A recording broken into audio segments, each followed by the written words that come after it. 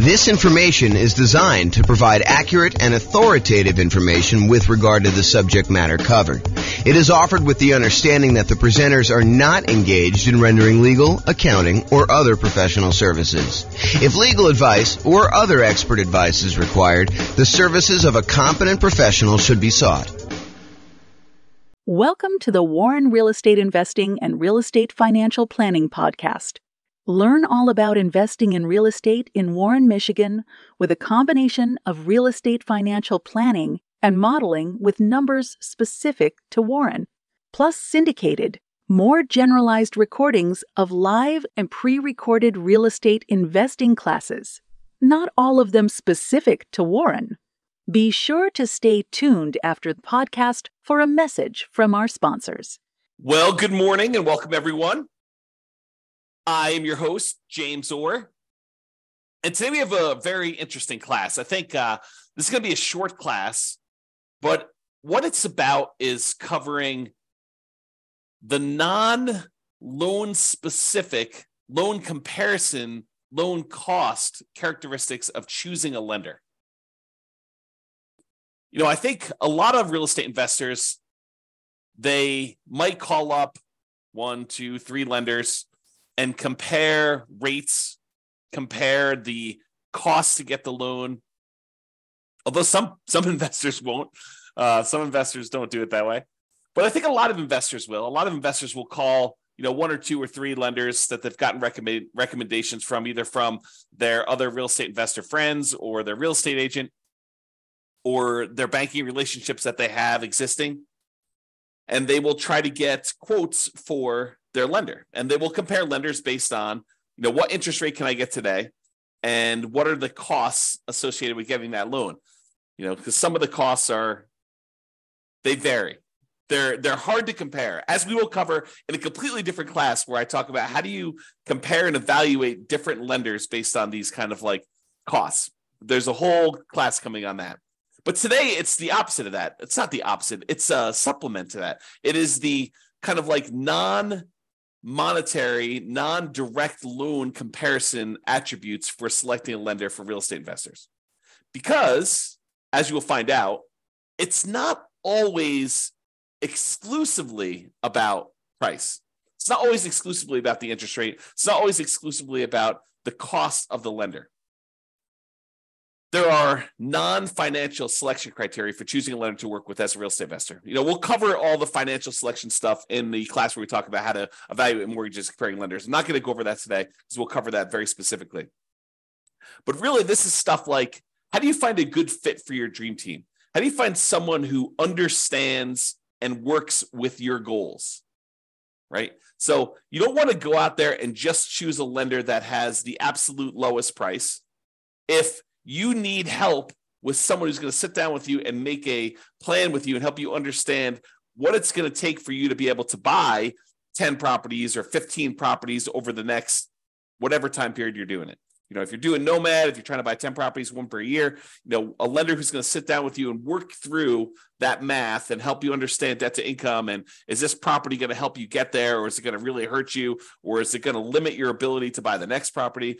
Someone who really understands your situation and is willing to assist you as part of your dream team, part of your advisory council. If you think of this as running a real estate investing business, this is sort of like your board of directors, your set of advisors who is assisting you in doing that. So sometimes you'll have 3 lenders that you're considering, and they're all relatively close on price. Maybe they're off by, $500, $1,000, maybe $2,000. And, one of them is just far and away a much better team member.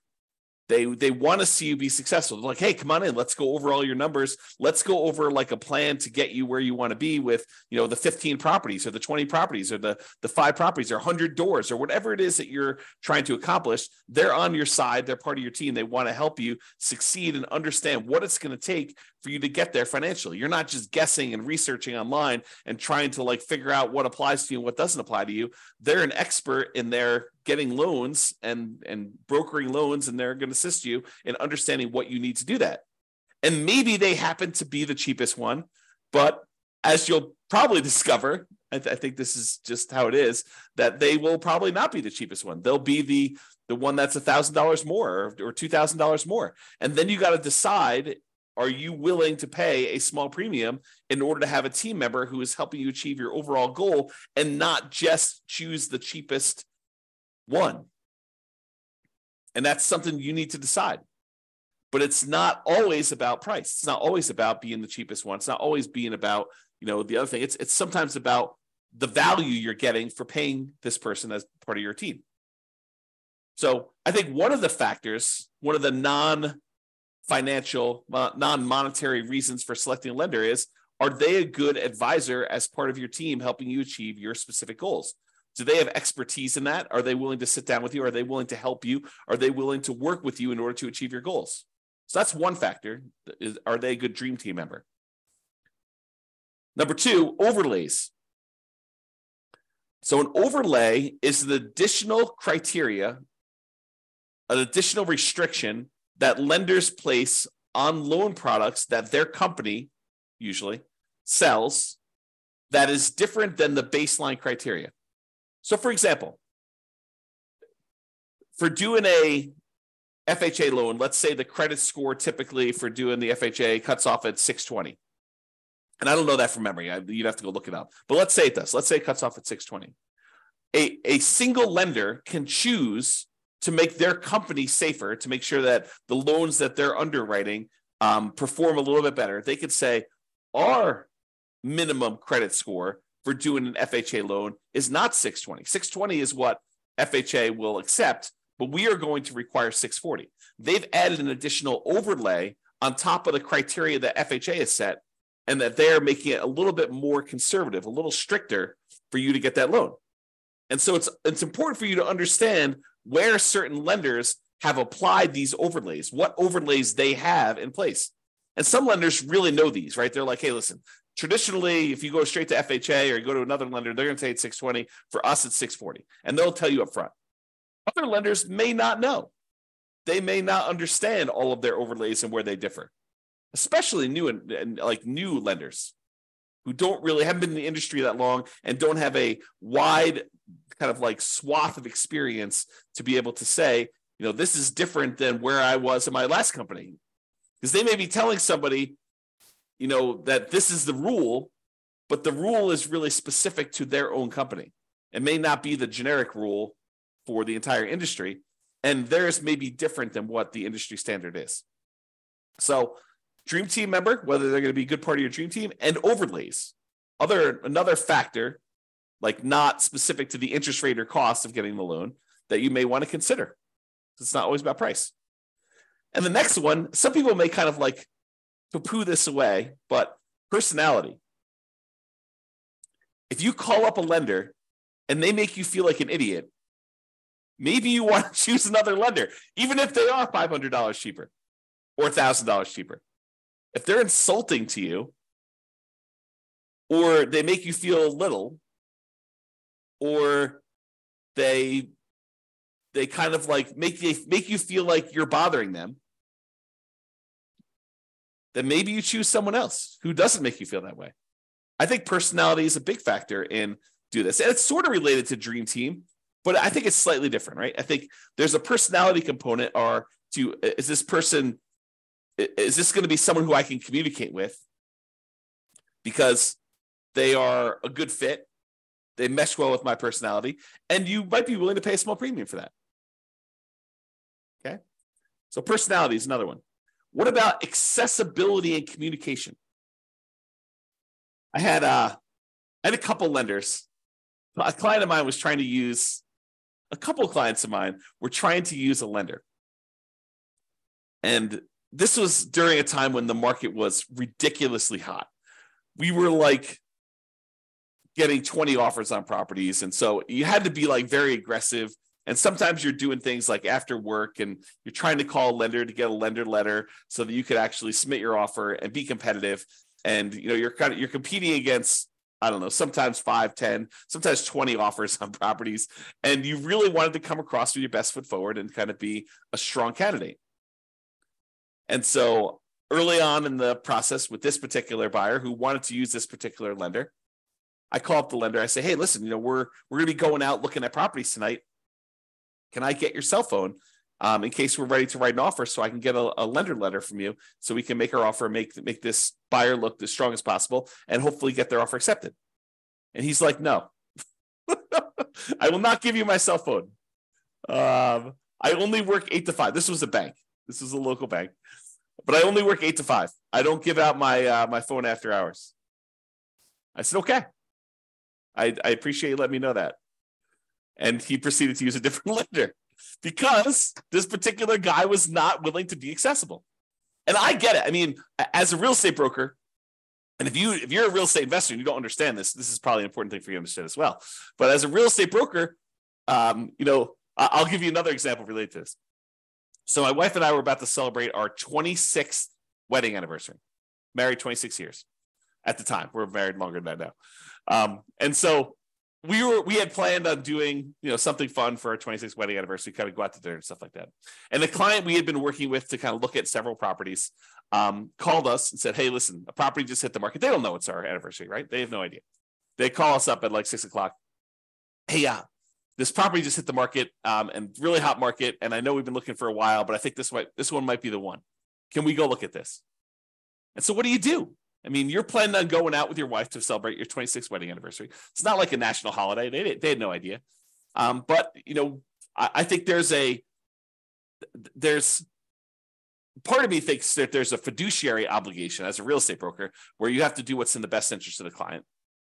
And in this case, it probably was in their best interest to go see this property. And so that they didn't miss it. Now, you could argue, hey, James, get someone else to cover for your business. Yeah, that's definitely a possibility. You could have done something like that.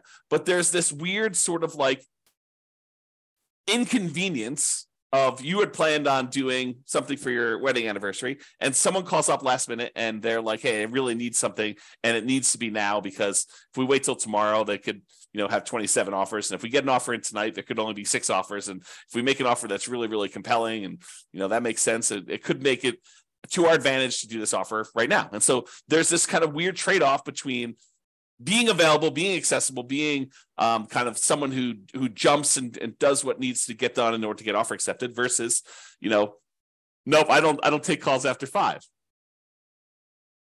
Kind of an interesting thing. So maybe for you, accessibility could be an issue, or it could not be an issue. You're like, hey, listen, I get it. I'm the type of person that I'll wait till the next day. If we don't get this one, that's just the cost of doing business. If that's you, that's fine. And maybe it doesn't matter. But some people, it does matter. And that could be a selection criteria. How accessible are they? How communicative are they? And a lot of times for communication, you won't know until after you're done with the transaction, after you're done with the first one. Although you can get some hints early on. But some people, they're really good at the aggressive follow-up to get the person to say, hey, I'm going to go with you. And then they disappear while you're under contract because they're really, really good at following up with everybody who's calling in, but not really, really good about doing the deal and doing the communication of, okay, this is where you are in underwriting. This is what we still need from you. This is how we need to do this. And some of them kind of refer that out to, their team members. They have their team members calling, and maybe their team members aren't great at communicating, or they're not great at keeping you in the loop and stuff like that. And so, it could just be, that person's really great, but their role is as rainmaker, and their role is not to keep you informed about how the loan is going, or they don't perceive their role as being that. And maybe the company doesn't perceive their role as being that. They're like, hey, listen, your job is to go out there and get business, and then we will take care of them from then. We'll have, we have admin people and underwriting people, and, there'll be other people following up with your guys, but your job is to go and meet people and to bring in new guys. Something to consider. If you're writing an offer, especially like on a weekend, and you need to know from the lender how much can we ask for in seller concessions, because in this particular property, you need to have seller concessions in order to make your numbers work, and you can't get a hold of them, that could be potentially problematic with you getting your offer accepted, because seller concessions could be a factor in whether it makes a deal work or not. And if you don't know the boundary conditions of seller concessions, you weren't planning on doing it, but this property, it really needed to happen, and you're trying to get a hold of a lender on a weekend, and the lender's not around, could be potentially problematic. So that's important to understand. This reminds me, I think we're going to cover this very briefly here in a second, but it reminds me, I'll make this point now. Just because someone is really, really good at explaining to you the loan programs does not mean they're good elsewhere. Someone who has knowledge, and this is more of a generalized thing in life, right? I teach a lot of real estate investor classes. And so when I'm up in front of the room, if I'm really good at presenting class content, which you may or may not think that I am, but if I'm really, really good at presenting class content, people automatically assume that means I'm a good real estate broker, which may not be true. Think about that, right? The skill of being a good stand up in front of the room, class teacher, presenter sort of person does not necessarily mean that I am a good fill out a contract, understand contract law, understand showing properties, be able to get you in there, good negotiator, understanding market stats, although market stats might be part of the presentation skill set, or being able to analyze what the market stats mean. Like the skill sets for those different things, they don't necessarily lead A to B. Because I'm a good presenter does not mean I'm a good real estate broker. Because someone is is good at following up with you in order to get the business does not mean that they will be good at the loan part, that they understand the ins and outs of the loan process, that they understand, just because they understand loans does not necessarily mean that they understand PMI. Just because they understand kind of like generic loan stuff and like what it takes for you to get pre-approved does not necessarily mean that they're going to be good at helping you structure your plan for 20 properties. I don't mean to scare you away. I'm just trying to point out to you the obvious that one skill in one particular area does not make you skillful in others. Now, they tend to correlate. There is a little bit of a correlation, right? Someone has knowledge about, one aspect of doing loans, they might have a higher probability of having expertise in other parts of loans. But use like a sports analogy. Just because someone is a good 3-point shooter doesn't mean that they're necessarily, good at defending or good at layups, or just because someone is good at, getting rebounds does not necessarily mean that they're a good 3-point shooter or a free throw shooter, right? The different skills. Think of it that way. Okay. So accessibility, communication, and being available to do stuff. And then I have another point here about going above and beyond. So I had a client once where the lender required a second appraisal late in the game. Not the mortgage broker, but the person that they were brokering the loan to, the actual lender, the one that was going to provide the money. They were actually requiring late in the game a second appraisal. And I think part of it was because the first appraisal, there weren't a lot of really good comps, and they wanted a second opinion on this. And this was a really good client who had bought a lot of properties with me, and this particular lender was trying to make a good impression, and they really wanted future business from this particular person because they suspected, and they were right in suspecting, that this person was going to go on and do multiple loans in the future. And so there was going to be an extra, in this case, $2,000 cost to have this second appraisal done. And the mortgage broker ate that $2,000 cost. They paid it. Not the buyer, the lender, the broker, the mortgage broker themselves actually paid the $2,000 for the second appraisal.